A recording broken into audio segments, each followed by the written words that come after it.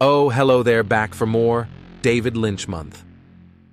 The boys are talking about the 1986 movie Blue Velvet, starring Isabella Rossellini, Kyle MacLachlan, and Dennis Hopper. The movie is about the discovery of a severed human ear found in a field, leads a young man on an investigation related to a beautiful, mysterious nightclub singer and a group of psychopathic criminals who have kidnapped her child. So let's listen to Big Trouble in Little Podcast and fuck Heineken. Drink Pabst Blue Ribbon.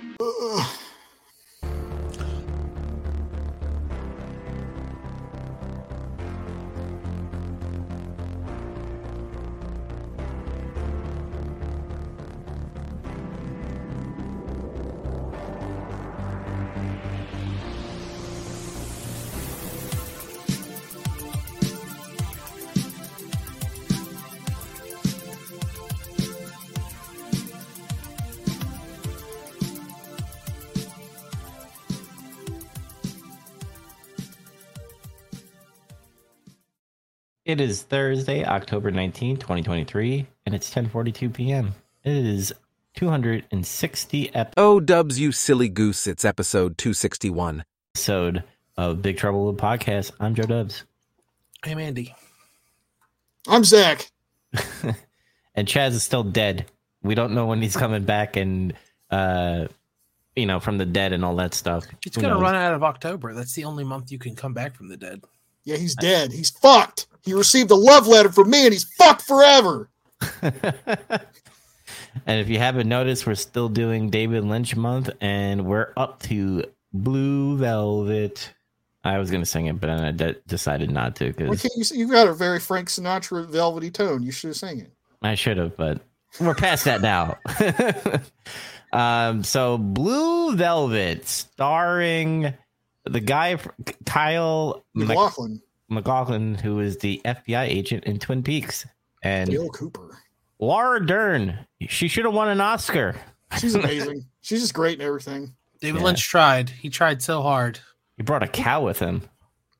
He tried there was another cast member from Twin Peaks in this movie. Did you guys catch him?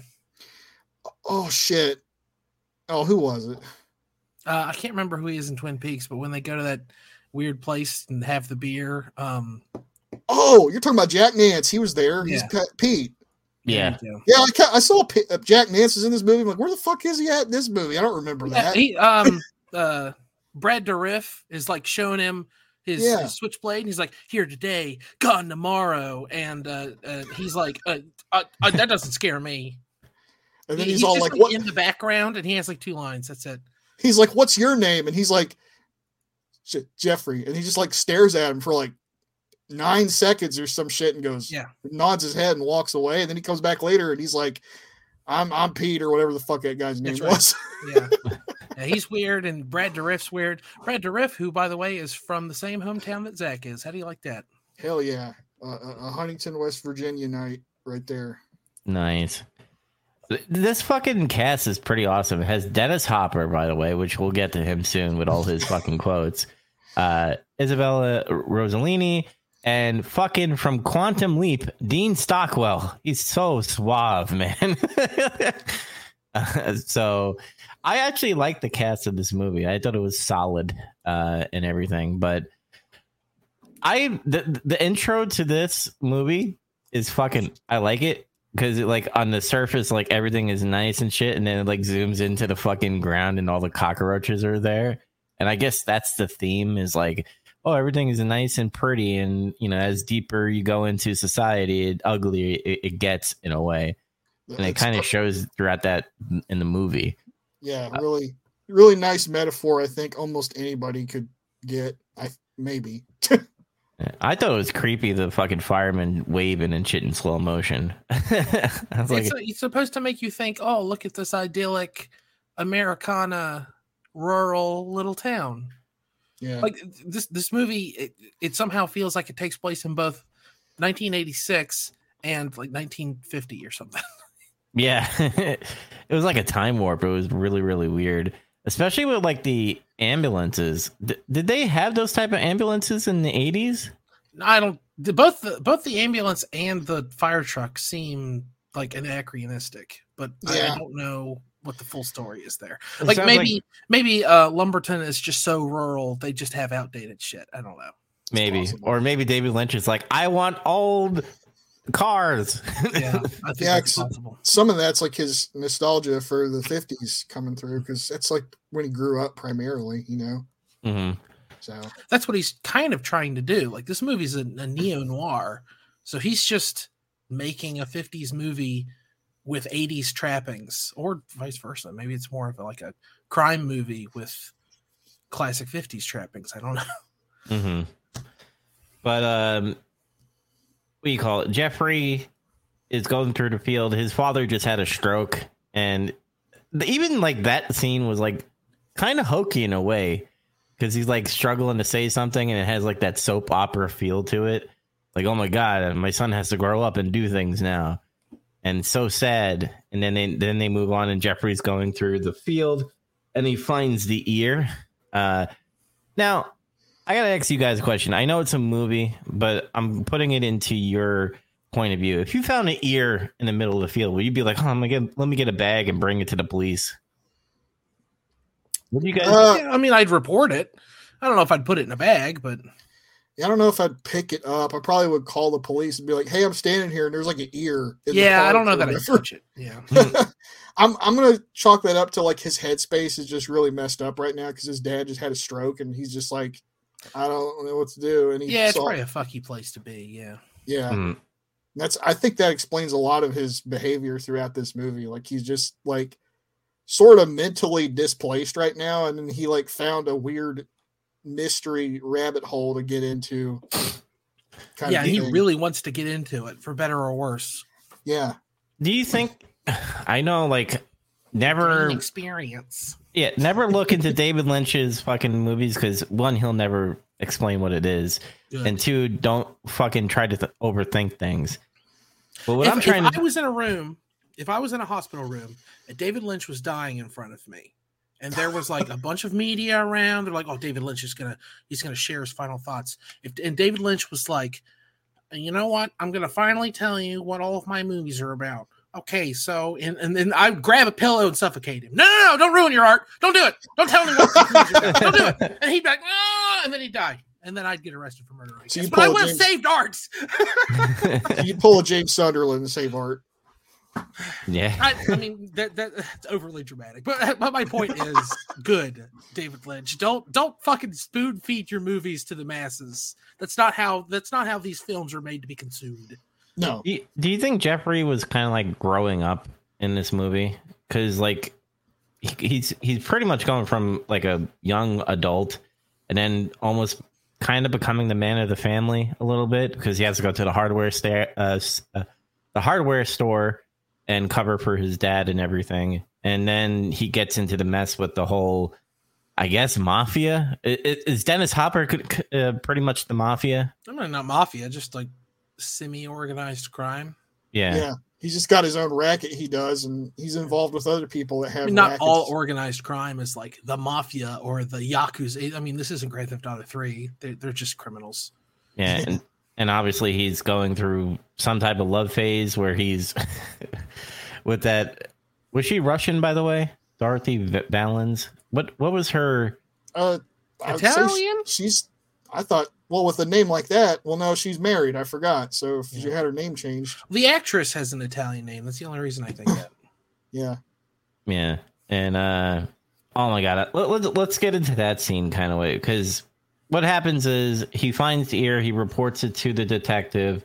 The detective's like, "I'm a cop. Don't go investigating." And Jeffrey just ignores that and goes investigating with the detective's daughter, because she's, intrigued and everything. And they do this whole, I'm going to go in as a bug spray person and you're supposed to honk the horn when, they're coming. Mm-hmm. And then she honks the horn and he flushes the toilet and he doesn't hear the honking. Why is he doing that? I don't know. He had Heineken. I know. Heineken. Bathroom. Dude, no, bad frog. Real quick, if you guys already know, then whatever. How old would you say Laura Dern was when this movie was made? I'm going to say 28. Okay, how old do you think Kyle MacLachlan was? Late 20s. 29? Okay, I mean, you guys were pretty much right on the money with Kyle MacLachlan. He's 27. Laura Dern is 18. Jesus Christ. Holy. She does not look. I was like, both of them look like they're in their goddamn late 20s. And I looked it up and I was like, oh, well, be goddamned. I thought Laura Dern was older than that. Yeah, I genuinely did too. I was very surprised. I read that on like Wikipedia or IMDb, and then I fact checked it myself by looking up her date of birth. Oh. When the movie was made. I hit the button by accident. Sorry. You fucked it up. I was boring you. What were you saying? Oh, That was it. I said it all. Oh, okay. I hit the fucking intro button. God damn it. My bad. Yeah, Laura Dern. So she did Jurassic Park in her early 20s? I guess so. Yeah. Yeah. I mean, I guess it's 86 and she was 18 and Jurassic Park came out in 93. Late 20s. So add 7. So she was 26. Yeah. She looks like in her 30s in fucking Jurassic Park. She's an old looking. I don't know what to tell you. I mean, she's still beautiful, but you know. She kind of like looked like an adult and stayed that way all the way up until like, I guess, the last 10 years. And now she looks age appropriate. Right. Yeah, that's kind of what I mean. Like, she just looked older than she actually was for most of her career, I think. Yeah. Can't complain about that, I guess. Usually it's the other way around. Usually they're casting, 28-year-olds and it's like you're a junior in high school. So, okay. Hello, fellow kids. Yeah, and how old is Jeffrey supposed to be? I was under the impression he was in his probably early, like 20, 21, because he was talking about how he was going to college. Right. And she was in high school. So yeah. I guess it kind of adds up for her, right? She's the appropriate age. That was right. She'd be a senior in high school or just after it. Man, so she's supposed to honk the horn. He hides in the closet because he didn't hear the fucking horn honking and stuff. And then we get that weird scene with the fucking Dorothy. Just the one weird scene in this movie, luckily. No, there's no the first weird scene. Every time Dennis Hopper's on there, it's weird. But no, especially like this was like the total weird from Dennis Hopper because he's looking at her vagina. Oh, you skipped over the weirdness of her finding Jeffrey in the closet. I mean, that's weird as well. Oh, yeah, that's right. It's all weird. It's all strange. She finds him in there and then it's like, undressed and stuff. And then I guess he has to fuck his way out of this jam or so. I don't know what the hell happens. But it's almost like a porno in a way. Sorta, I guess. Like you could make that a porno. Everyone's emotionally charged. And also she's obviously like, I mean, this kind of stuff's hard to talk about without sounding insensitive. She's damaged goods and a little weird. She likes to get hit. I don't know. I don't know what to say about that. Yeah, but the whole Dennis Hopper thing where he's that's drugs, right? Yeah. Everyone who's ever seen this movie has this conversation. It's like, what was he doing? What was Frank Booth doing in all those scenes? And everyone's like, I don't know, huffing drugs. And then inevitably everyone tries to Google, what drugs do you huff out of like a canister? And I don't think any exist. I think it's just some weird shit that Dennis Hopper and or David Lynch came up with, like on the fly.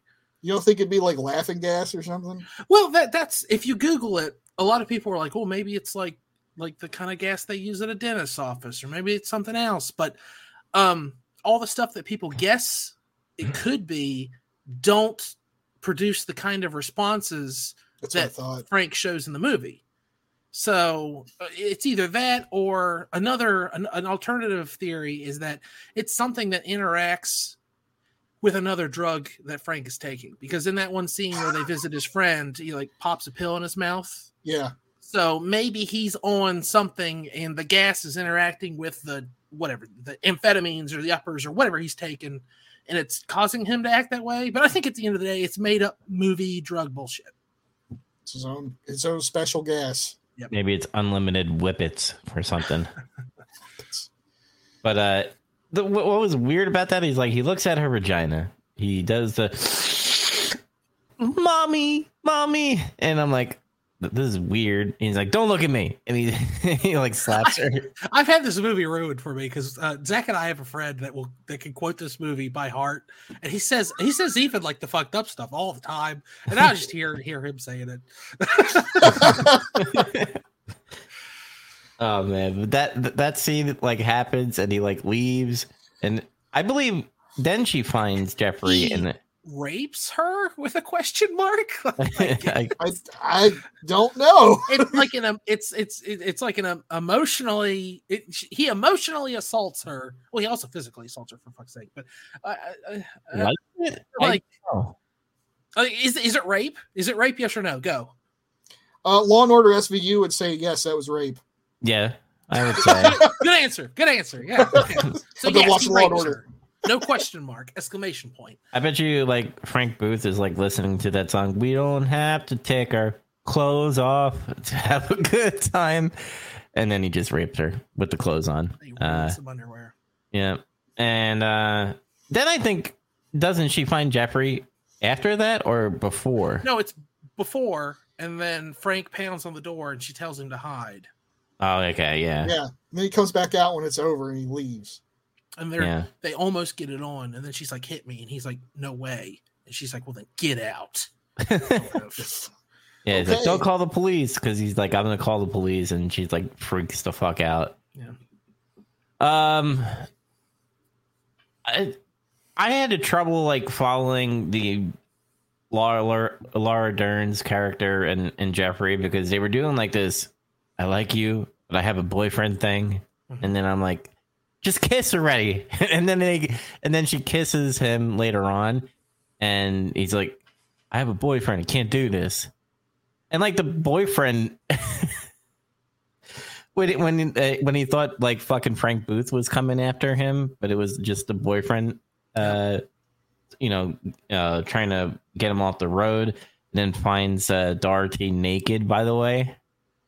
The movie like turns really quickly after the ear.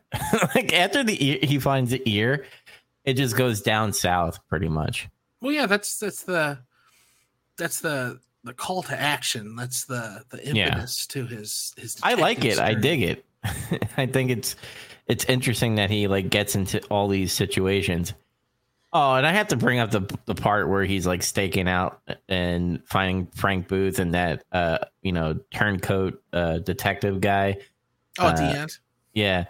That scene both pisses me off and has my favorite line of the whole movie is one well-dressed fucking man knows where your cute fucking ass is hiding. I tried to make it my quote, but it was too long, so it didn't let me put it there.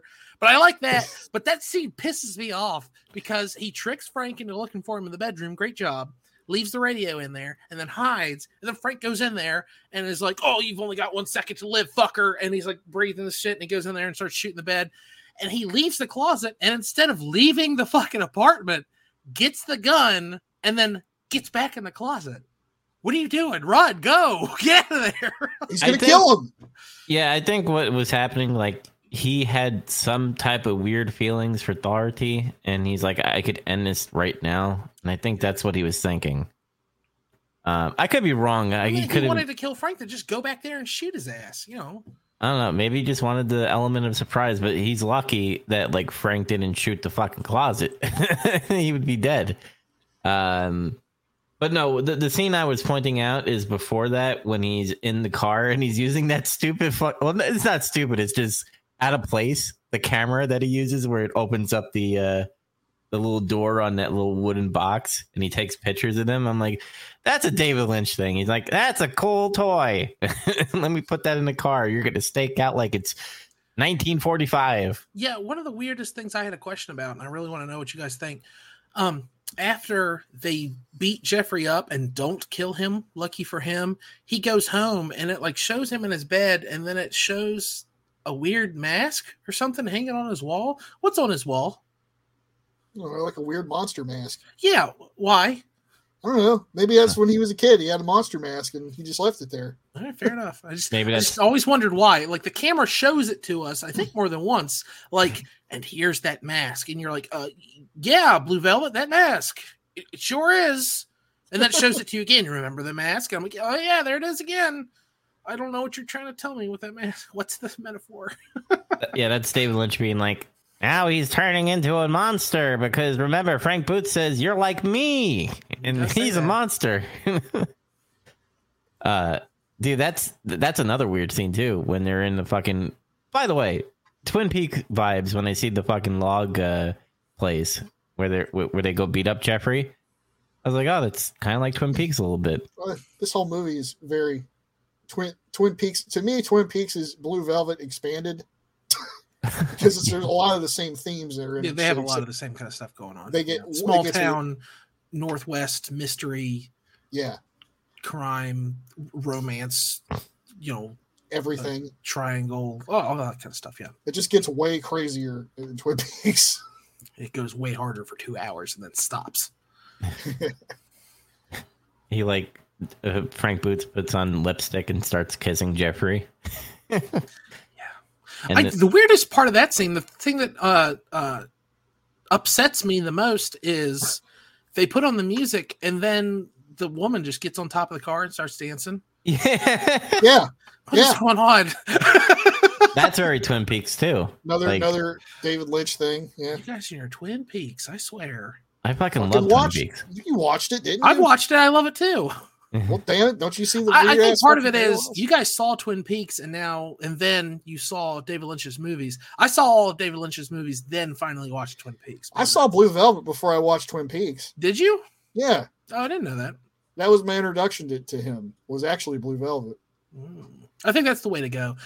Whenever people want somewhere to start with David Lynch, I've always said Blue Velvet. Like it's not his tamest movie. He has tamer movies, but it's the best introduction to what to expect from David Lynch without over David Lynching yourself. Yeah, I think so. It's either that or Wild at Heart. I gotta check out Wild at Heart. I love Wild at Heart. It's great too. It's a little more bonkers. It's substantially more bonkers, but it still has like a through line. It has a plot. Like Sailor has a story in it. Sure. Plus, there's Nicolas Cage in the movie, so he's bound to go bonkers anyway. So yeah, Willem Dafoe's in it too. Nice. That's like two crazy people. You said it. When she dances on top of the car, I was like, that's kind of freaky.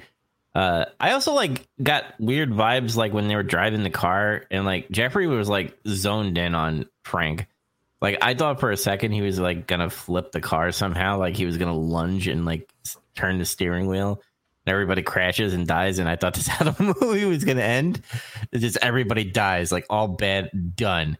And there's also a subplot with Dorothy and her child, by the way. Like these organized crime people are holding her son hostage. You consider that a subplot? Would you part of the plot, I guess? Yeah, I mean, it's pretty central to like what's going on. Mm-hmm. I don't know. Like I didn't really care for Dorothy that much. Like, what do you mean? I obviously care what happened to her and with her son and everything. Sure. I was zoned in on Jeffrey and what he was becoming because of Dorothy. If that makes any sense. Sort of. I mean, you still need something there. Yeah, and he can't just become a weirdo for no reason. Yeah, I know, but like he's like discovering women. I mean, without all that crime stuff, it's just him palling around with Laura Dern and going on dates to that 50s diner where they just drink Coke and talk. Yeah, she never eats anything. That one thing that bothered me too.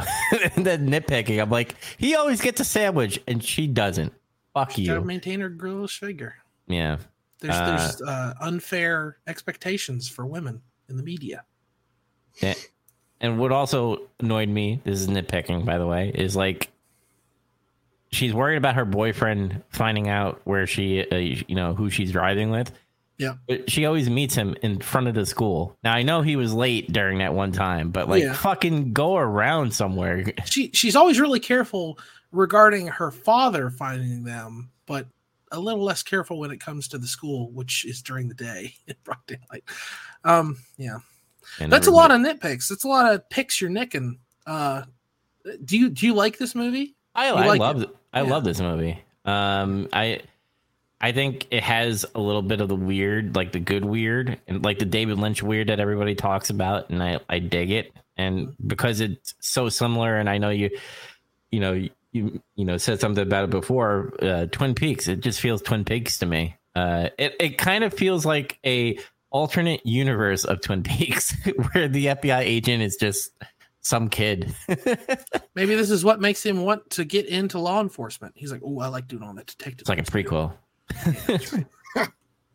I also thought, because when he's staking out and taking pictures of the well-dressed man, like you see Frank Booth in the picture, and then you see the well-dressed man, and I never put two and two together that it was him. I don't think you're supposed to until at the end. At least I never did. I thought for some strange reason that Laura Dern's father was part of it too.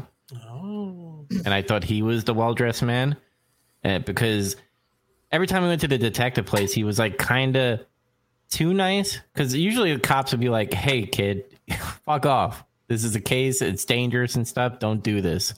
Oh yeah, 80s cops were the worst. They ignore everybody. He's like, fuck off. We're busy.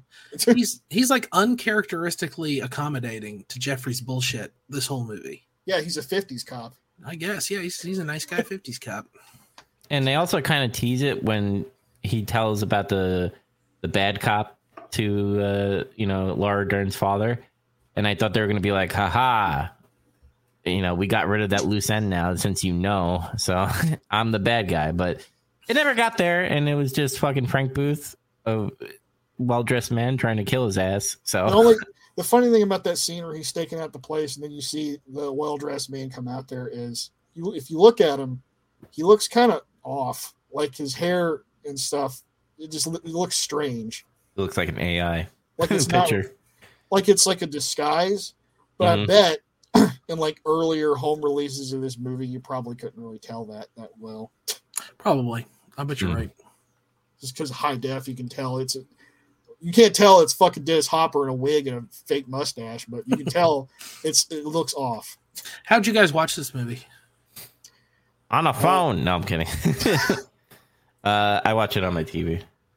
No, I mean, like, did you stream it or do you have it on a disc? I streamed it. I don't have it on disc. I streamed it because I still don't own it.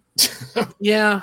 I mean, the other day would have been when to get it. There was a Criterion flash sale. This isn't going to matter to our listeners. It will be a long ago. You know me, I still think they're fucking stupid for putting flash sales in the middle of the week. It's like the dumbest shit. No, when this episode comes out, it'll be November. Barnes & Noble will be having their annual month-long half-off Criterion sale. So go buy Blue Velvet on Blu-ray. $20. Maybe. Is there commentary of this movie? Probably. I don't know. I don't. Every Criterion has like a whole bunch of special features, but I never know what. I mean, obviously, I could look it up. But does David Lynch ever do commentary for his own movies? Yes. I think there's a commentary track on Mulholland Drive, maybe from him. I can't remember. Do you have the DVD of Mulholland Drive where it tells you the clues? I think so. One of my college roommates had it, and then he upgraded to the Criterion, and I think he gave me the DVD, but then maybe I also got the Criterion Blu-ray, so I don't know if I have it or not. Because every time like I ever saw a YouTube video, like one I forgot that guy's name, Twin something, who usually does the analysis of David Lynch movies. Like he used that as a fucking roadmap, his 10 clues. I think some of them are red herrings. That's my conclusion. Mm-hmm. What were you saying, Zach? I'm sorry, I missed what you said there. Were you talking about Twin Perfect? Yeah, Twin Perfect, yeah. Oh, yeah. I don't know. It's been a little while since I've seen that. Some of that stuff I sort of agree with. Some of it I don't. So, red herrings. I'm still of the mind that a lot of stuff in his movies and whatnot are not as deep as people try to make it out to be. Like people overanalyze too much, I think, on David Lynch, and a lot of it is you're just supposed to take it as for what it is. Yeah, that's sort of the flip side of the coin that I'm always talking about with David Lynch, where some of it's not trying to feed into some great cerebral bullshit metaphor. Some of it is just David Lynch wanted something creepy to happen, so he designed a creepy scene. Yeah, he just wanted an idyllic American town scene, so that's what's in it. That's why it ends with a cookout. That's just what he wanted. He just wanted that to be the tone of that scene, so he wrote a scene to match the tone. He didn't write a scene and then try to film it with the tone that he needed.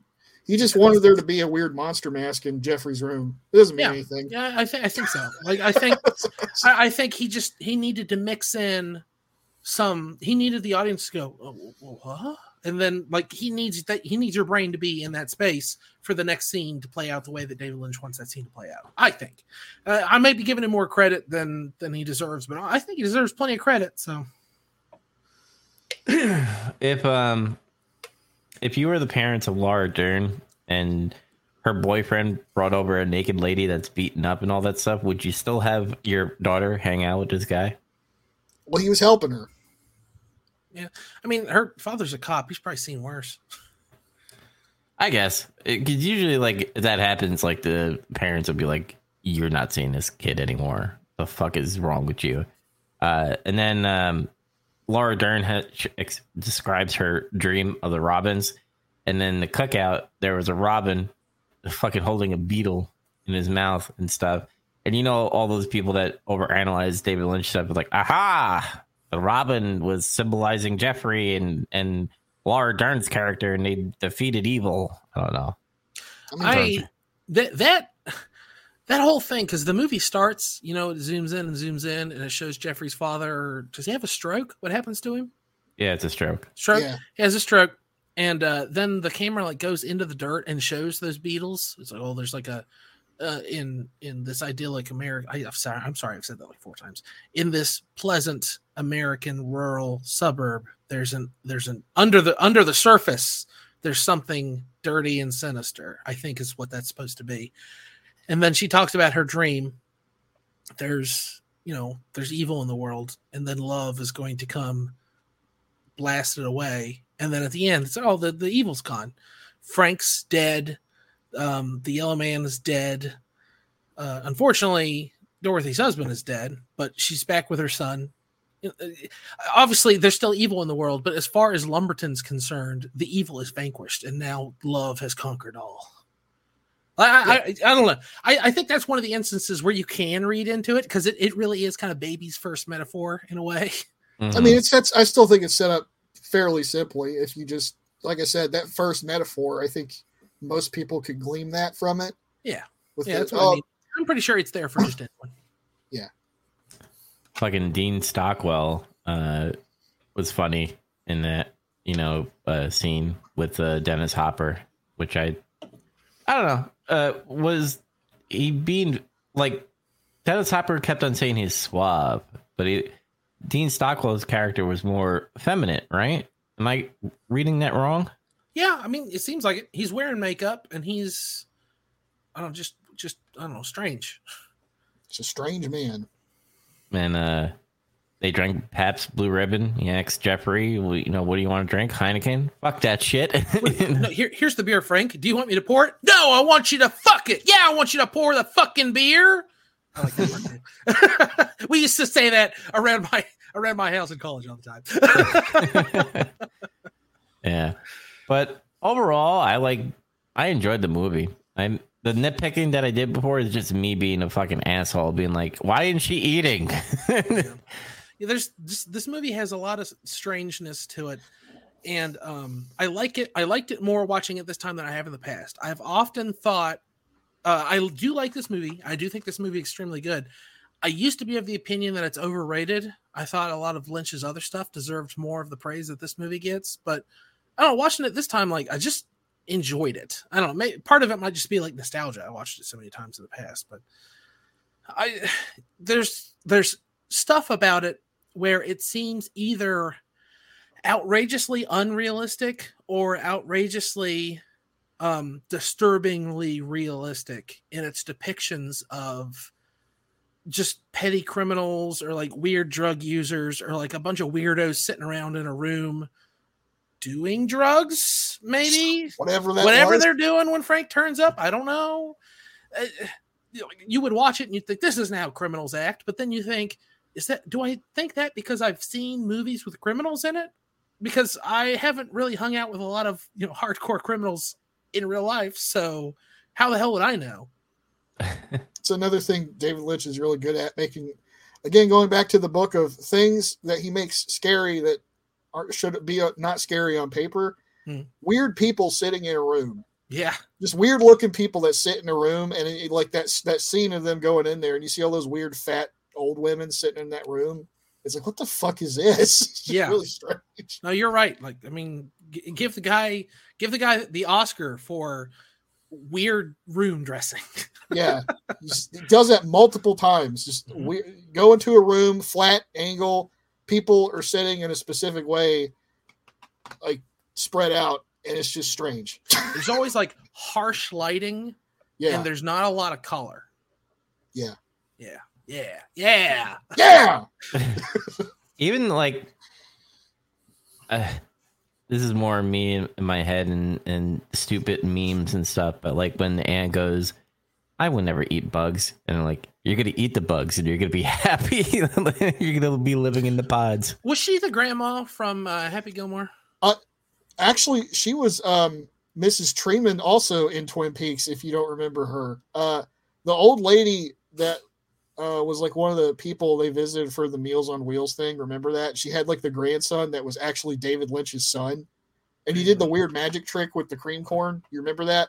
No, I'm sorry. That's one of the weirdest fucking scenes in that show. I don't know. It's not striking a chord. It's in season 1 or 2, right? It's in season 2, but also she's in the movie as well. Oh, well, I should remember it. I don't know. I'm sorry. She's got a very, like, again, very specific look to her. There's not a lot of old ladies that look like her. Sure. Yeah, she's Thelma and Inspector Gadget, the Matthew Broderick movie. I forgot that's a movie. And she's Happy Gilmore. She's the grandma. Okay, I thought so. I thought. Okay.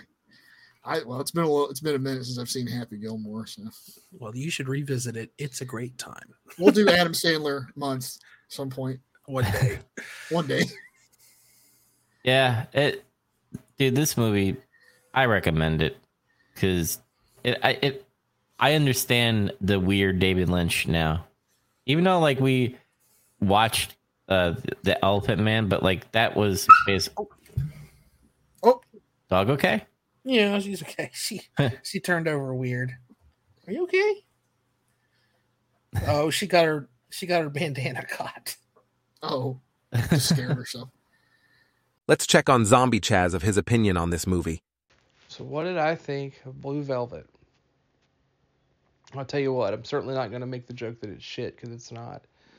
Blue Velvet is that prequel to what I would think most would expect from David Lynch's eccentric nature of filmmaking, but it's fantastic. It's a great place to start. And what I love so much about it is actually the meta of where filmmaking is now, in that we're so desensitized to see some type of spoon-fed story. It's so hard to make a mystery now and properly because of the need to overwhelm the audience with information and not let stories play out the way they are, or just leave things unexplained. And furthermore, we are desensitized by plot twists and craziness. And what I love so much about this movie is that this is just a straightforward film. It is. I mean, yeah, there are plots. There's a plot that weaves, but it's not trying to fool you. It's not trying to pull the wool over your eyes. It just plays out the way it is in all of its weirdness. And it's also embellished in every just utter ounce of the 80s nostalgia that exists within it. So, of course, as it's already been covered, the film goes on about our main character who comes back home from school because of his father's sudden abrupt injury, which I was a little thrown off by that. It kind of assumedly appeared that he he had I don't know if he had a stroke or a heart attack or if he actually was bitten by something that then caused it. And frankly, I didn't even look it up. I just missed something like in a flash that was key to it. Like I've never fully grasped that, but something happened to him. The son comes back, but then just out of that, he finds a body part, and then that leads in this rabbit trail into a rabbit's hole of just this crazy story that plays out. And I really think it's more about the cautionary tale of how someone's curiosity can definitely get the better of them. The only thing that's kind of silly about it is it almost feels like our protagonist doesn't learn his lesson. Like, it is one thing with the movie that does seem a little off, and I only mean that in the sense that, this is a person that gets wrapped up in all this stuff. He ends up leading his love interest on in Laura Dern's character, and in the meantime, he ends up being with this other woman who is caught up in a situation. But I don't know how much of that is more that he's really not sure what to do, or he wants to help, and then he gets caught into it.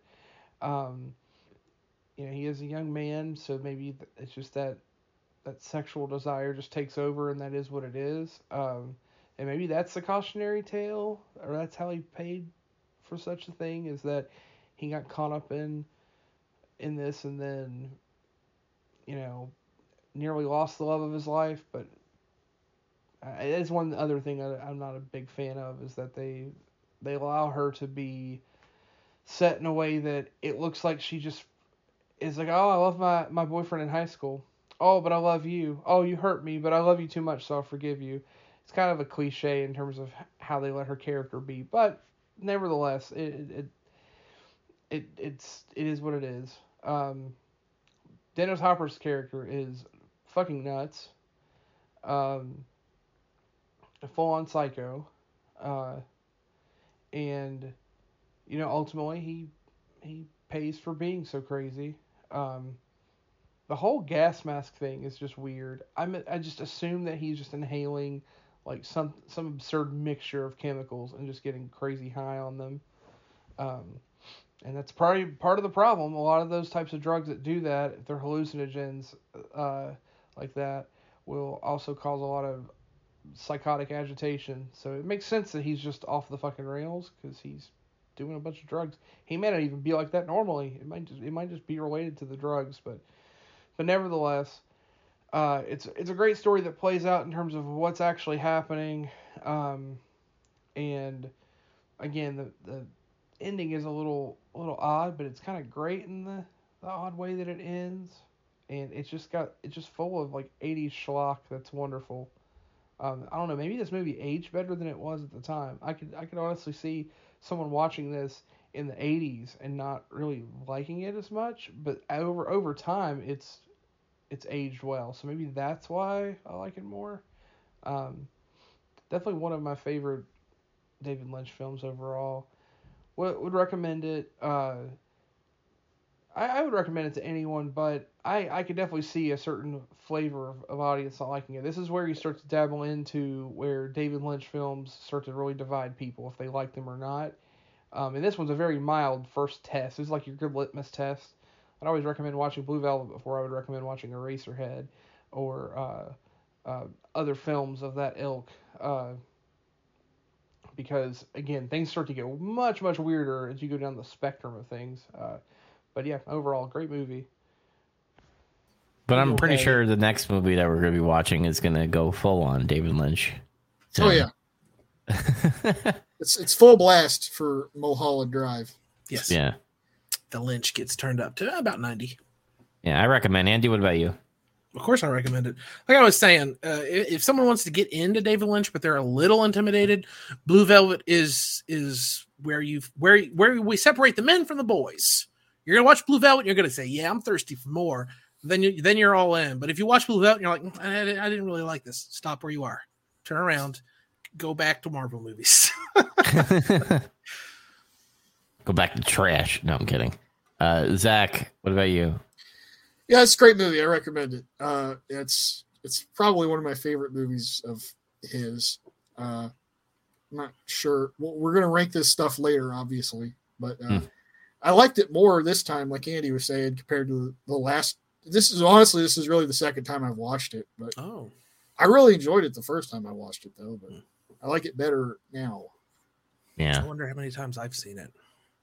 It's at least half a dozen, probably more.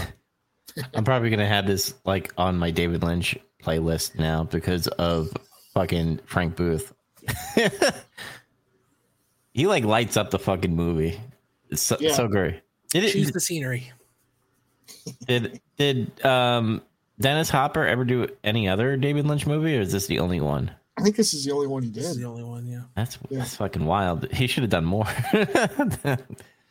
I think people would talk about, he was Frank Booth in Blue Velvet. I don't think Lynch would want that. I mean, after he played Bowser, he was just kind of too big for Lynch. So yeah, that too. and he was in Waterworld, he got a little too big for his britches. Didn't want to hang out with no snotty David Lynch no more. I'm not making no art movies anymore. He saw that David Lynch strip for Lost Highway. He was supposed to be in Lost Highway, and he was like, "It does look like shit," and he just discarded it. It does look like shit. I love that movie. And then Dennis Hopper became a terrorist trying to kill Neo on a bus in Speed. That's right. Yeah. Making them big bucks, man. He's in them blockbusters. Don't have time to fuck with no David Lynch no more. All right. Well, next movie, we already, said it, but Mulholland Drive will be the last David Lynch movie that we'll be covering, and then we'll do our final rankings. But before we get into post credit scene, let's hear some ad from Macho Man.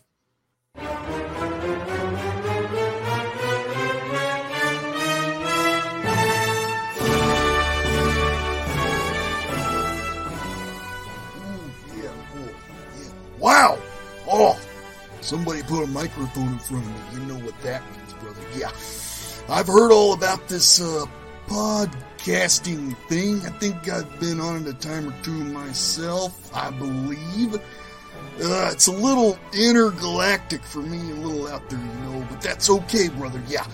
Because on Getting Some Color, you can relive moments, me and my glory, and my moment of glory. Before the yellow and red Brutus, you know who I'm talking about, brother. Yeah, the guy who was backstabbing, hot dogging, grandstanding. Forget all about him. You can see the Macho Man in his glory days, or you can hear people talking about it at least. You can watch, too. But hey, that's not what's important. The devil's in the details. Sometimes the details aren't important. Sometimes they are. These details, they're a little bit important. You can catch Getting Some Color bi-weekly Thursdays, 10 p.m. Eastern. Be there or not, as they say. Wow! Wow, man, freak out, yeah!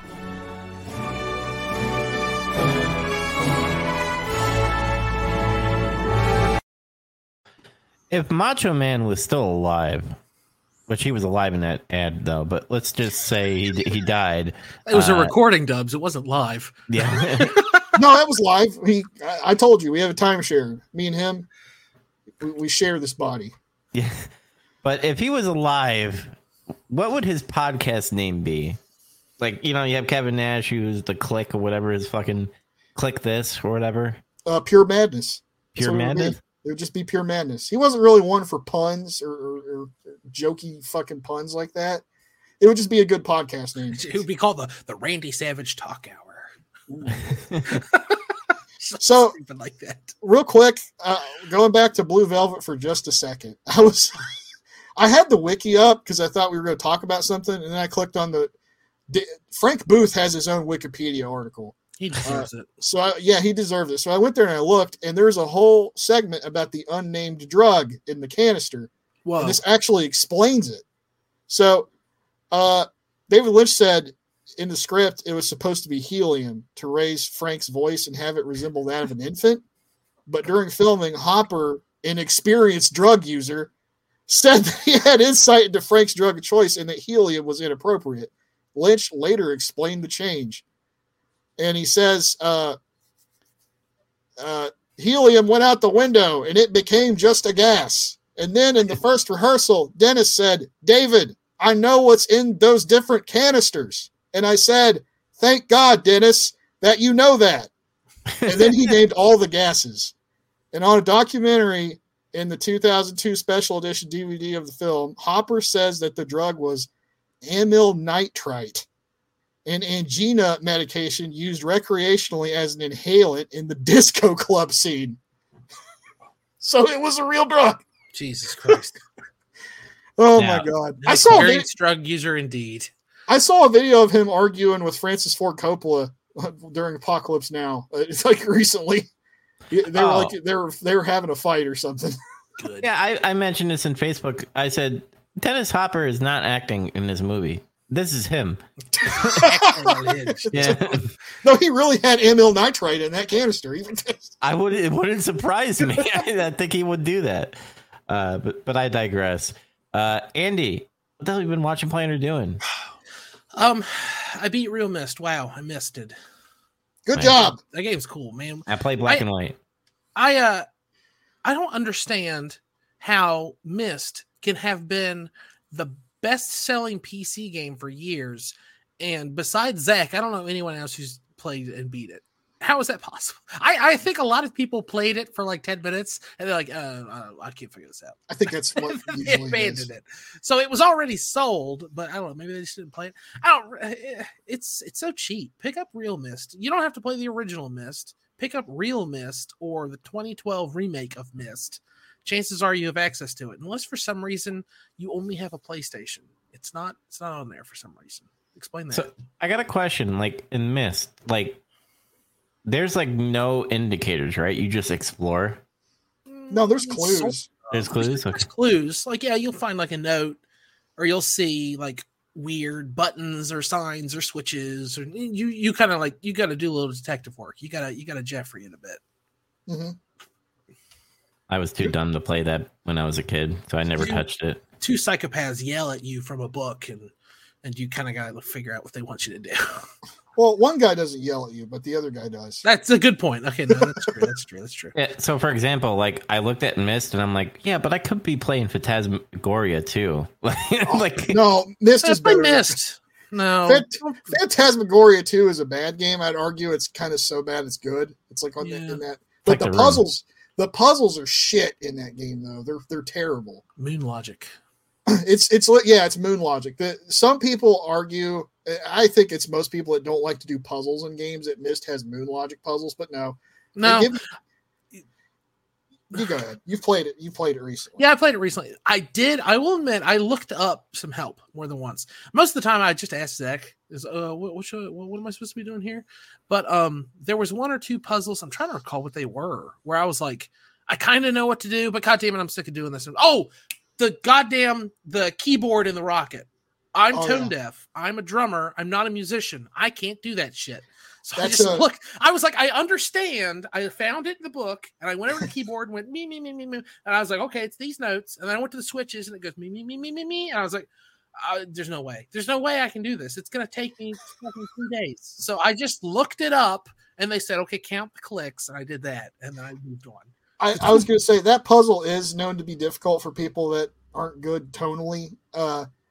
It's easier in Real Mist to do than in the original game, because there's like, you can see little notches on the slider, and there's notable clicks to it.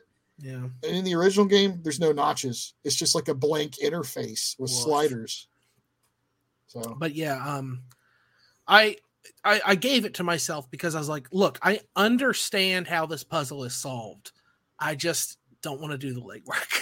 Yeah, you're an adult, man. You have no time. That's what I do now. I just look up shit. How about what? How about the Maze Runner? What do you think about that? Yeah, that one was also a bit of a pain in the neck. Honestly, that whole age kind of sucked out loud. That's why I was telling you, is like the Cell Neck age is kind of tough. It's like, I didn't tell you it all revolves around sound stuff, but yeah, it's a good thing I saved it for last though, because if I'd have done it first, I would have been like, man, what am I doing in this game? That's funny because like the first time I played it and I beat the game, ever since then, every time I play it, I do the Cell Neck age first. Get it out of the way. Yeah. Yeah, like I think it's cool, but like the puzzles are like the most frustrating in that one. I think I'm with you though. I think the Stone Ship age is the best. That was my favorite. It's that or Channelwood. It's got one of my favorite puzzle solution aha moments when you find the little compass thing and you hit the button and it plays that fucking epic, beautiful, amazing music. Mm-hmm. Yeah, that I did that wrong a couple times. I was getting real frustrated having to run all the way back, but I didn't have anyone to blame except myself. Play Myst. More people should play Myst. Hey, play Myst. It's not even expensive anymore. Play it on the Switch. If you play it on the Switch, immediately find the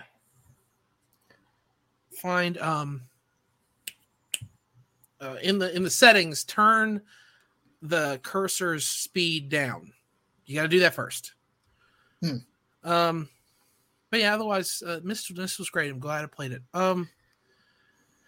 Last week when we recorded, I started a movie right before the podcast, and then we recorded, and then after the podcast, I went and finished it. But it ended up being the perfect experience for this. I watched Shin Kamen Rider. You guys know anything about Shin Kamen Rider? No. I know of it. It's directed by the weirdo who did Evangelion. He's been directing. He wrote and directed Shin Godzilla, which kicks ass. Highly recommend that movie. And then he wrote but didn't direct Shin Ultraman. And then he wrote and directed Shin Kamen Rider. Now, Kamen Rider, Masked Rider is like a show from Japan from the 70s. And when you watch the movie, you can tell they're paying homage to the show I've never watched. But the movie is so fun and just ludicrously violent. Like, just stupidly violent. Like, in the very first scene, they don't tell you what's going on. It's just like, he's on a motorcycle and him and some women are trying to escape a bunch of thugs. And then, like, he escapes a few of them, and then they get into a fight, and he's just, like, caving dudes' skulls in with his fists. And it's live action, so it's, I don't know, it's ridiculous. I mean, it's on Amazon Prime. It's the kind of thing, if you put it on, you'll know if you're into it in the first 15 minutes or so. I thought Kamen Rider was, like, for kids. I don't know. Sort of, maybe? I thought it was like Super Sentai kind of shit, I thought. It is. It's Super Sentai kind of shit. It's like Sentai, Power Ranger, Beetleborgs bullshit. This must be for like the kids that grew up with Kamen exactly Rider. Right. Exactly right. This and Ultraman, and to a lesser extent Godzilla, are all like, okay, this is stuff that this generation in Japan grew up with. Now we're gonna make it like serious and dark and ridiculous, which is something the American media has been doing with mixed results for years. But for some reason, when this one guy handles it, he always kills it. He always does a good job. And again, it's the weirdo who wrote and directed Evangelion. So take from that what you will. Huh. But it's great. It's on Amazon Prime. Go watch it before they take it off of there, because it's a ton of fun. I watched Scream, and I watched Scream 2 because it is October when we're recording this. So I wanted to watch some horror movies. Scream was better than I remembered it being, honestly. It's pretty clever. It's pretty fun. Scream 2, I'd never seen before. The movie is also fun.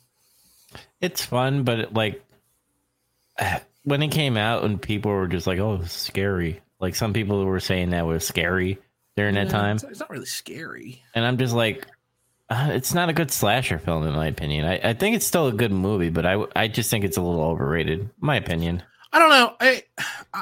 I struggle to even call it really a slasher movie because it lacks a few elements from slasher movies.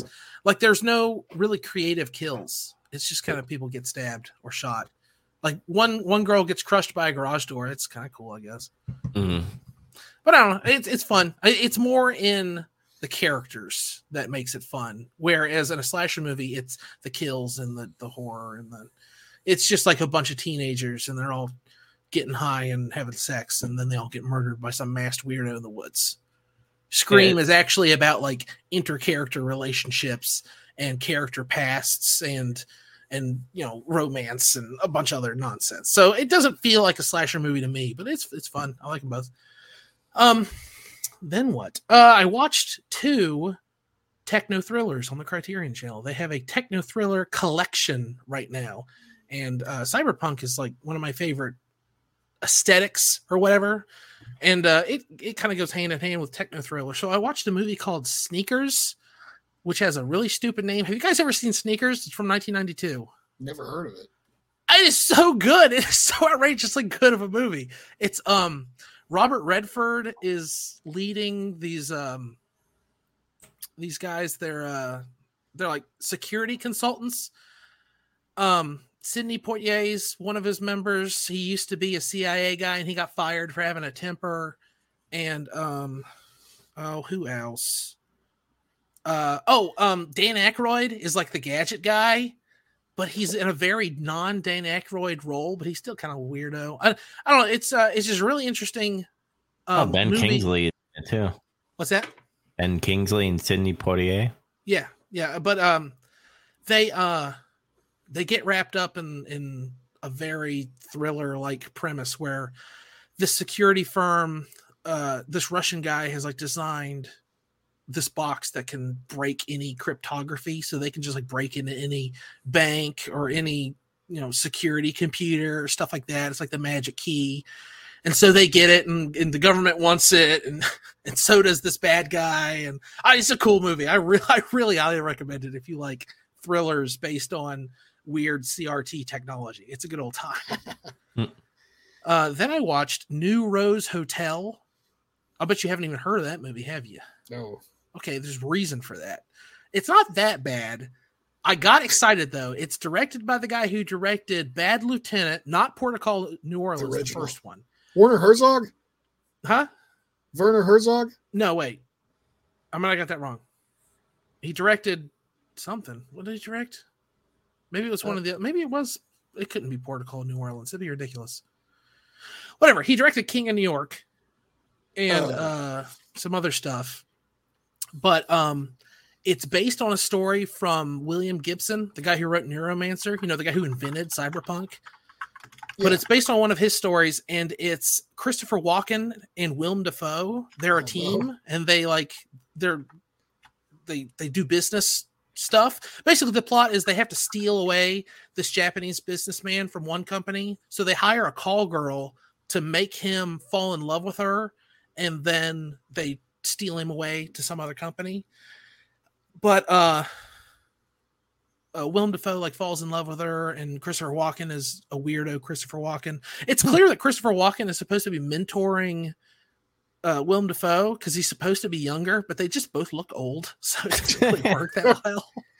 And it's weird because it feels like cyberpunk light. It's like they wanted to make a cyberpunk movie, but the problem with that is to have the cyberpunk aesthetic, you kind of need expensive sets, lots of neon, and lots of data stuff. Everything needs to have a screen. Everything's got to be covered in LEDs, and they just don't do that. They say, no, we're not going to do that. We're going to do our own thing. And there's a few moments in the movie where someone's using a portable screen projector or something to where it kind of snaps you, and it's like, oh, by the way, this is cyberpunk. So, is it?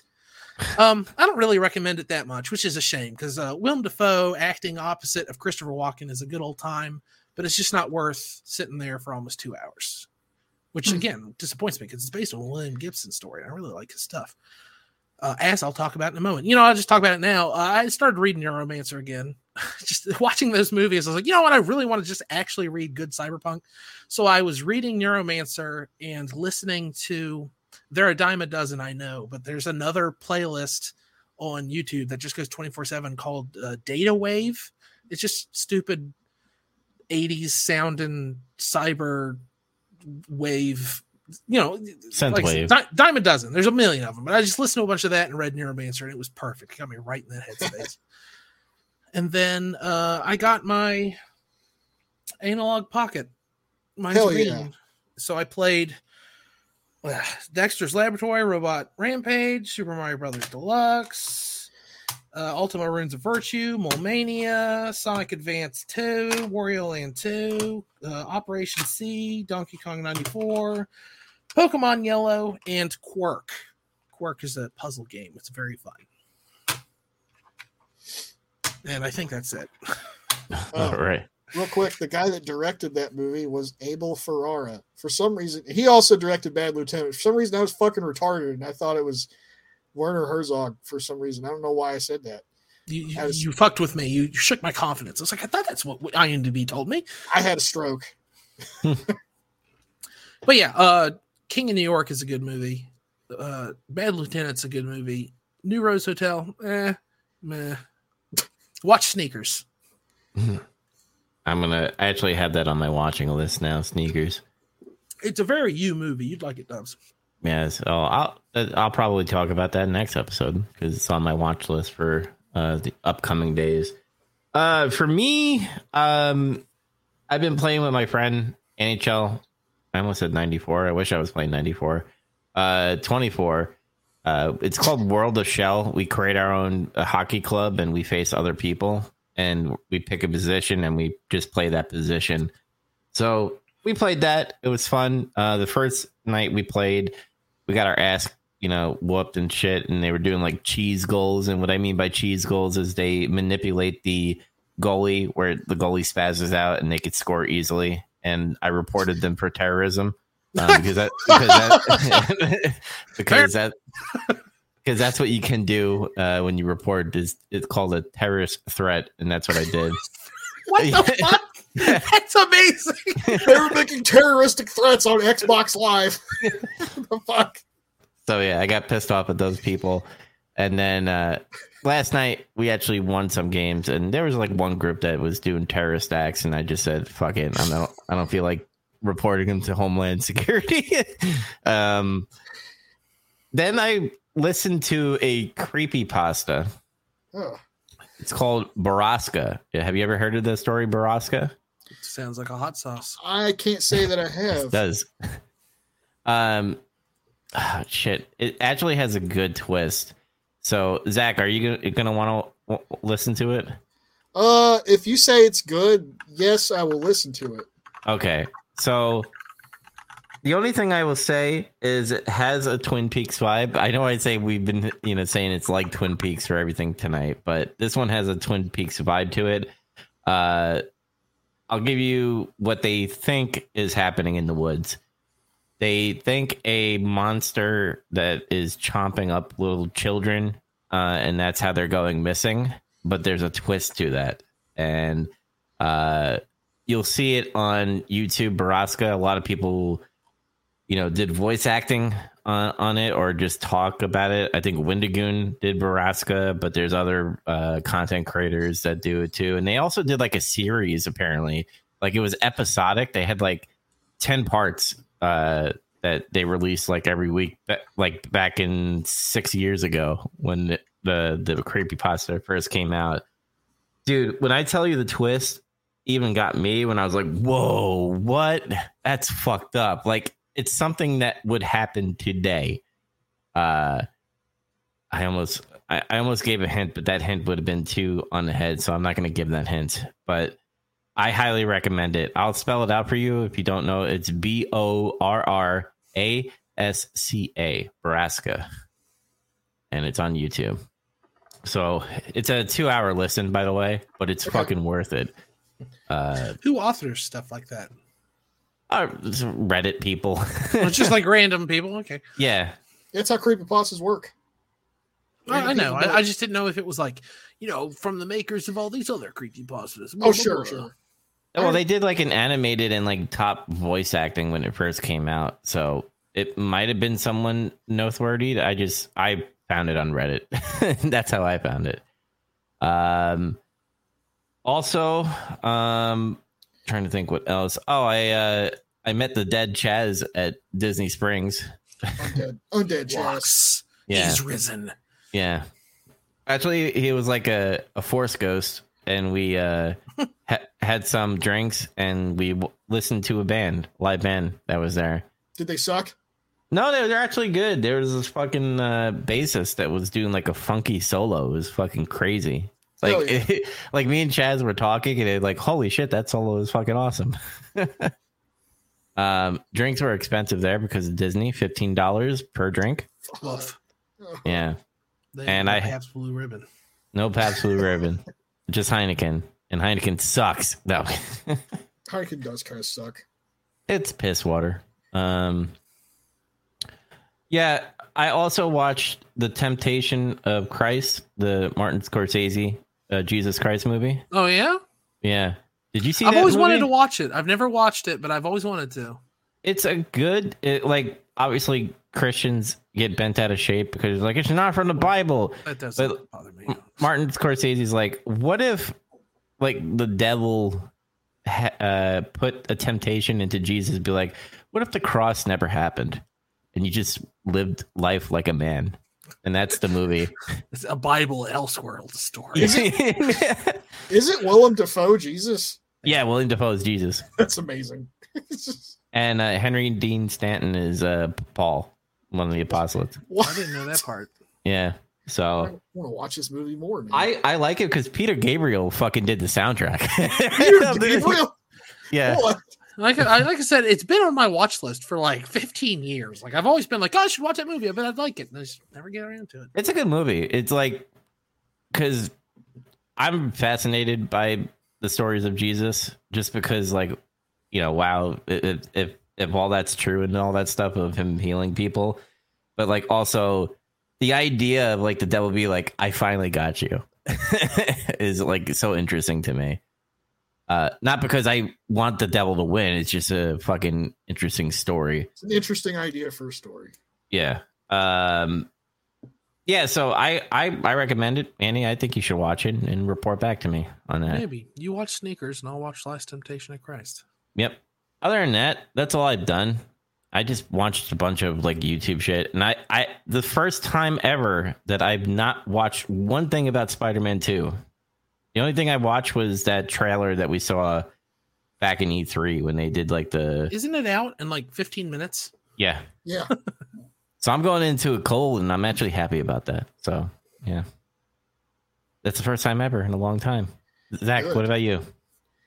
I played more Tactics Ogre. I'm doing the 6 optional dungeons for... I have to grind up to 40 anyway. You decided to do the optional stuff anyway. I have to hit level 40 anyway. All right, gotta do something then. That's the level cap. So it's like, well, I'll do these dungeons and I'll monger power getting the shit from the 6 optional dungeons, which is Are you actually... gonna do that 100 level dungeon? Fuck no. I'm not doing that. I'm not going to do that. But, so that's where I'm at on that right now. I'm getting closer and closer. I started playing Myst again. Yeah. Because Andy was playing Myst, and I was talking to him about it and saying things about it. That's the sequel, Myst again. Myst again. That's Riven. I was actually reading about Riven, and I really want to play it now. Riven is so cool. Oh my god. But I'm gonna try to hold out. I'm just afraid you might have to wait a while is all. I know. Apparently, I mean, like I said, I was reading up on it, and that's their reputation is, like, we're doing it, and it will come. It just will be a while. Like, Kayan Worlds went through a really long rough patch there where it almost seemed like they were going to go under for a few years. Yeah. It seems like they're back somewhat. Yeah, they were able to, well, they did that game Abduction. Mm-hmm. And that was like a Kickstarter kind of experiment, you know, back when people were still, that was like the hot thing to try. Yeah. And it worked out for them, and Abduction did well because there's a market for people that like that kind of games, and those kind of games don't really come out anymore, in my opinion. Is like, Abduction part of the story for Myst? Is it in the same deal? It's not. No, okay, good. No. I added it to my Xbox wish list, and I think it's on sale like right now. And I almost bought it, and I thought, wait a minute, do I need to play Riven and Myst 3 and all this other shit first? But no, Myst is self-contained and it's done. So like 1 through 5 and Uru, Myst is over now, unless they decide to go back to it again. Yeah, I was also looking up. I want to play that Myst 3 on the Xbox, and it's backwards compatible on the 360, but it's not backwards compatible on the Series X. It's like in this really weird list of like 10 games that are like that. I was really upset. I was like, oh, God damn it, I wanted to buy the disc and play it on my Series X, but yeah. But I got the new version of Real Myst. They don't really call it Myst though. It's just called Myst in like Steam and like, yeah, it's like on a baby blue background or something. Yeah, it shows the Myst Island like in a horizontal view. It's just what it is. But great, nice gussied up version of the original Real Myst. The one thing I can't really jive with is the people that play the characters in the game are like now 3D models, and the people, the people that play Sierras and Akinar, they're different voices now. And I don't like the guy that got to do the voice for Akinar. I don't like it. It's not as good as the original. Why would they recast him? What's the point? I don't know. The only one they probably didn't recast, I'm not sure about this yet because I haven't gotten that far, is Atris. I don't know. But like there's an option on the PC version to play the original FMV videos for everybody if you want to do that instead. Oh, right on. So I don't know. I like the original performances better. It's funny because Rand Miller, he plays Atris and Achenar, and his brother Robin played Sierras. Mm-hmm. But Rand Miller hated fucking acting. He hated it, and he ended up being Atris the rest of the time anyway for the entire series. Mm. But it's funny because like I think he did a good job. I don't know. He hates doing it, but I think like goddamn it, the guy that got to play Achenar sucks. Did I get spoiled for me that Catherine turns up later? She's in Riven. Like the main plot of that game revolves around you saving her. Oh, there's characters in the game? Yes. So the one misconception about this whole series is there's nothing that goes on. You just slideshow. There's fucking story and lore in this kind of guys series. yell at you from books. Yeah. There's a whole story. It's just not like, cutscenes of people telling you shit. It's like environmental storytelling. Andy, how much was it on Switch? $15, I think. That's not bad. Fuck, I'll get it. It's reasonable. That's a steal, man. Yeah. No, it's interesting because the version Zach is playing is completely different than the version on the Switch, which is completely different from the original version. Myst has a weird, storied history, even regarding its releases. There's like at least 5 or 6 versions of that game. There's also a VR version. Yeah, the version you have is what's in the VR version, from what I understand. I thought if it was available on the PlayStation, I was going to buy the PS4 version and play that puppy in VR, but nope. I thought you were going to say I'm going to buy a PS5 to play that baby. I was like, just to play Myst. That sounds like something I would do. I came this close to buying a PS5 and just playing Wild Arms on it, so don't put it back. No, like I love Myst. It's one of my favorite games, and there's a whole iceberg of lore and story to it. I noticed. Did you know that, for example, the guy, Earth is an age that was created by somebody, for example, in Myst. So that's interesting. That one. Oh, I need to watch that documentary you sent me now that I beat it. It's real short. It's like low quality because it's originally from like the disc from way back in the day. But it's just interesting to see like what those guys were doing back then to make that game. Yeah. No, I'm real interested. I'm going to watch that maybe after we record. There's also a video where like somebody interviewed Rand Miller about like Myst and stuff, and it's a little bit longer than that. It's recent. It was done recently too. And he gives a little more. He goes a little more in depth about that kind of stuff. But I also watched a bunch of stuff. I watched The Exorcist Believer, the new Exorcist movie. Tell me how it is. Is it okay at least? It's okay. Okay.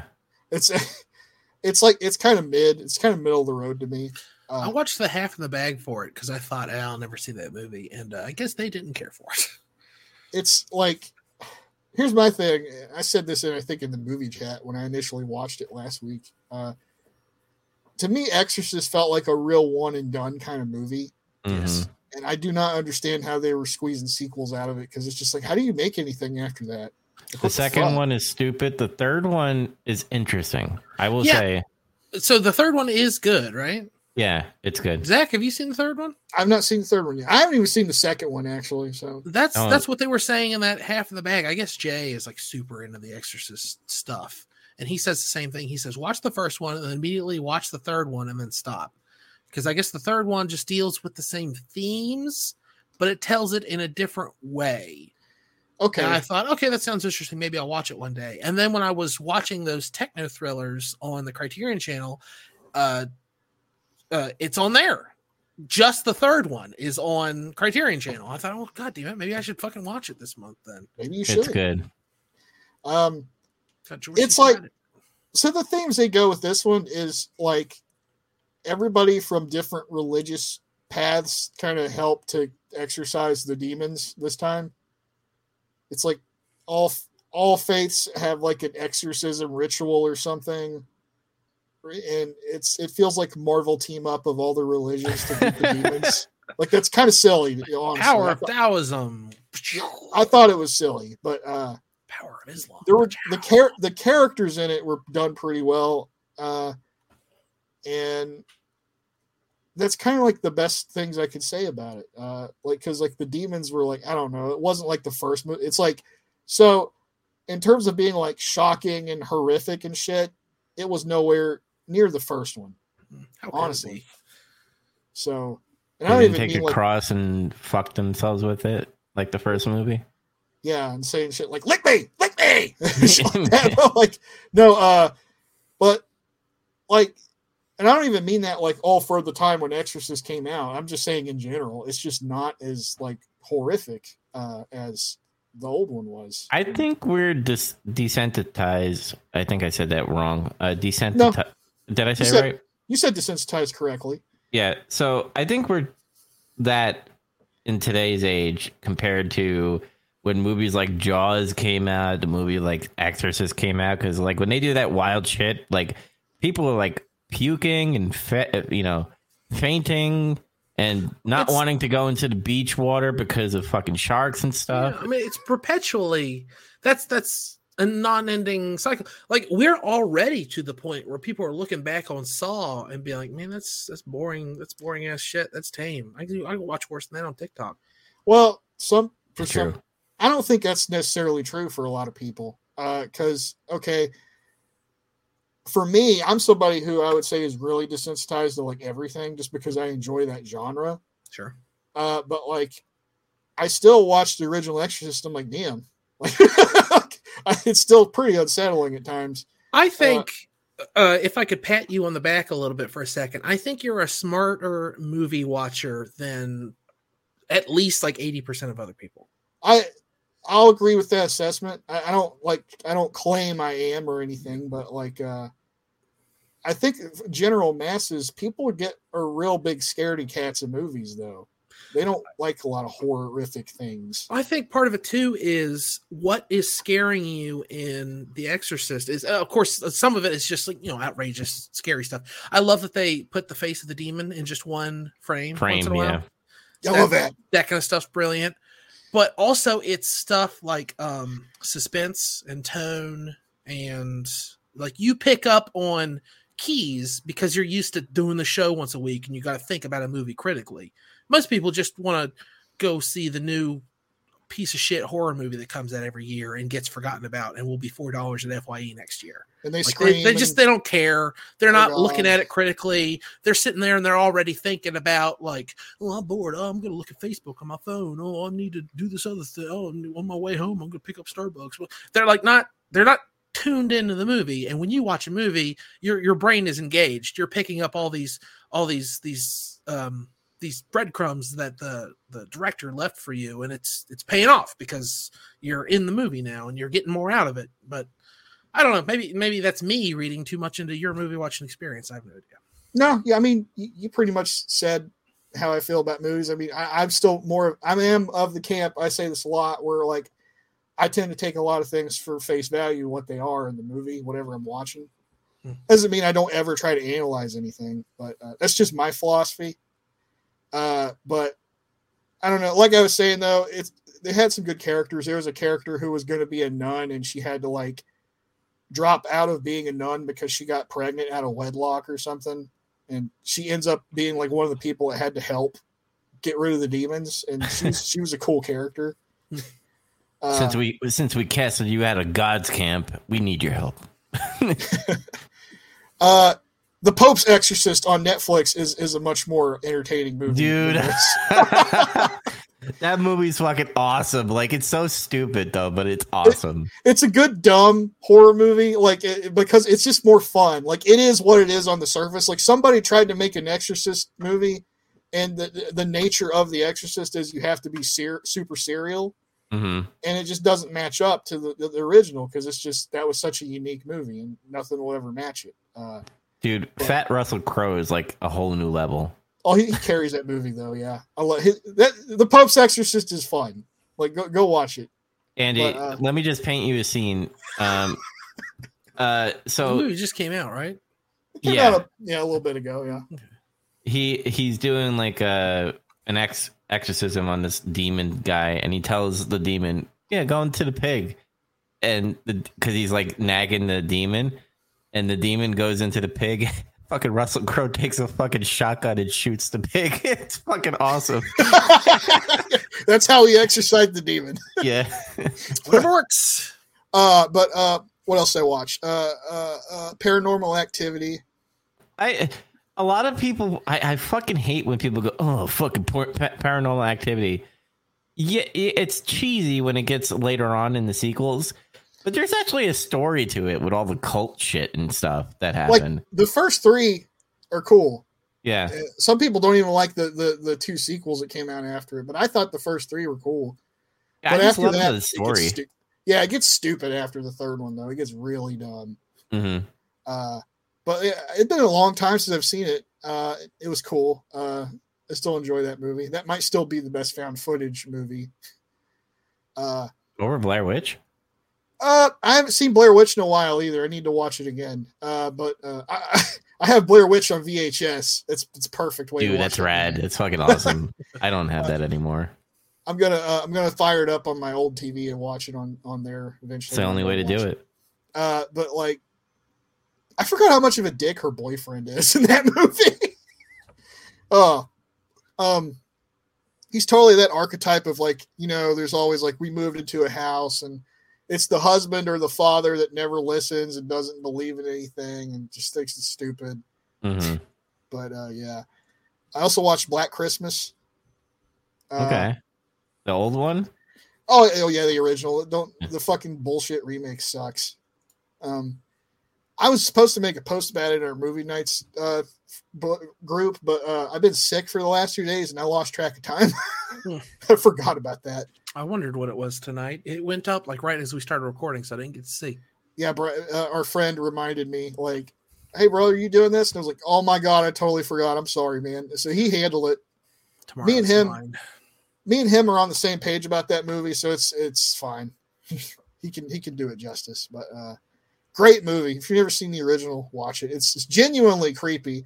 And I still can't believe it's done by Bob Clark, the guy who did Porky's and A Christmas Story. It's just so fucking insane. We reviewed it, right? On our show, right? Or did I Mandela affect it? I don't remember. I think so. Is that the one where the guy's like, I'm going to fuck you on the phone? He's harassing the girls in the sorority house on the phone. Yeah, we watched it. It was part of Christmas. You chose that. That's right. Yeah. That's right. Horror movie for Christmas. I did it again. Great movie. I also watched a few videos. Like I finished the Parasite Eve video from I played a video game, and I found out what the hell happened with the third birthday. That fucking franchise sinking video game. I have it, by the way. I'm sorry. I know. It came. Well, I bought it on eBay. It came with the fucking. I'm bundle. sorry. I know.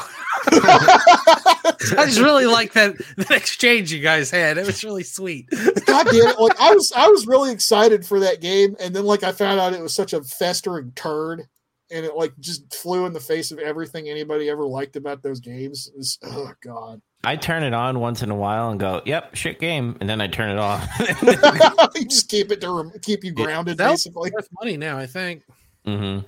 For some reason, because there's not a lot of them. It was like a real late release on the PSP, wasn't it? Yeah, it was like the tail end. Yeah, it got delayed forever because at that time, everybody internally at Square Enix was like going in circles, and development cycles were taking way too long for shit.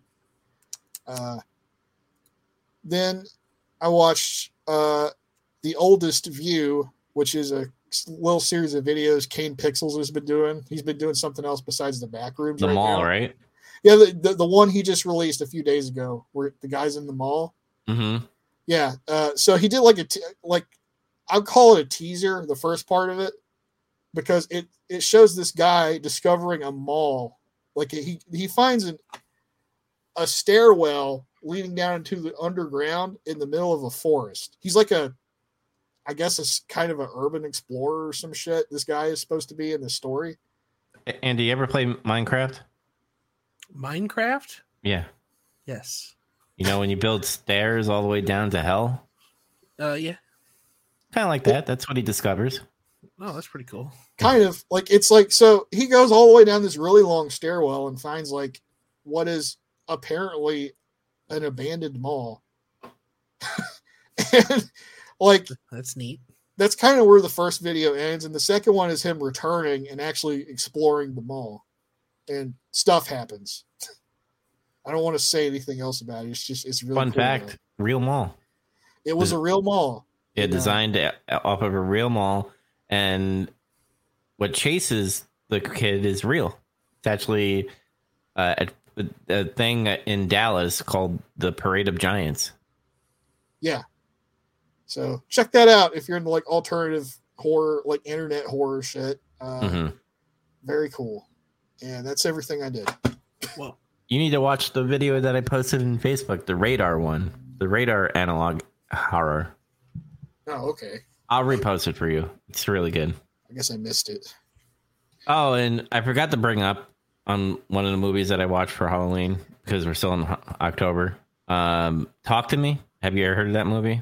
Where the girl like it's friends that are in a group and they have this little hand statue. And that's the new A24 movie that came out earlier this year. Yeah, it's really good. Like a lot of people have been giving shit about it, but I enjoyed it. There's actually some cool themes in that movie, so I highly recommend it. Might check it out then. Yeah, A24. A24 is fucking cool. Oh, speaking of A24, I just want to bring up the Iron Claw movie. The fucking Zac Efron. What's the name of the wrestlers again? I forgot. He's Kevin Von Erich. The Von Erich. Oh brothers. Yeah, you said it's coming out, but it's not. Is there a trailer for it or anything? Yeah, I linked the trailer in the movie chat. I was at work and I was like, I'll watch it later, and I forgot. It's really good. I'll send you the trailer later. As long as we're talking about trailers that got us excited, and I know we don't normally, but today the trailer for Ferrari dropped. That new Adam Driver movie directed by Michael Mann. Man, it looks good. I want to see that. I saw a trailer for that earlier. Yeah, I linked it in the movie chat and everything a few weeks ago. Yeah. Oh, there's like a long one now. Oh, a longer one. Yeah. That movie's gonna be cool, probably. Yeah, I think so. Nice. I'm hyped for the Iron Claw. We haven't had a really good wrestling movie in a long time, I would say. Yeah. It's because wrestling sucks. Fuck you. I mean, these days it kind of sucks. Yeah. Yeah. All right. Well, let's sign off here. Mulholland Drive will be the next and final movie of David Lynch month, and PP Dubs will take us out. And I'm gonna use this as a placement because this is where I cut it and stuff. So this is why I'm playing this video. Probably. Yeah. I wish I would have I wish I would have Where's my iconic slave role? Hey, motherfucker. I wish I would have all y'all. All y'all. Warp speed, don't rainbow read me, nigga. Don't worry, that's not going to be on the show. That's just a placement for me to cut things. Yeah, I was going to say, there's a word in there. We might not want it in our podcast. Yeah. Well, I've seen that clip before, though. It's pretty funny. They played on that. Wow, that chick dancing on the car was weird. Anyways, if you want to catch more Big Trouble in Little podcast, follow them on Spotify and iTunes and give them a review. Also, follow them on Twitter at BigTroubleNet. Next week, the boys and the resurrection of Chaz will be talking about Mulholland Drive. So strap in, fellas, it's about to get weird.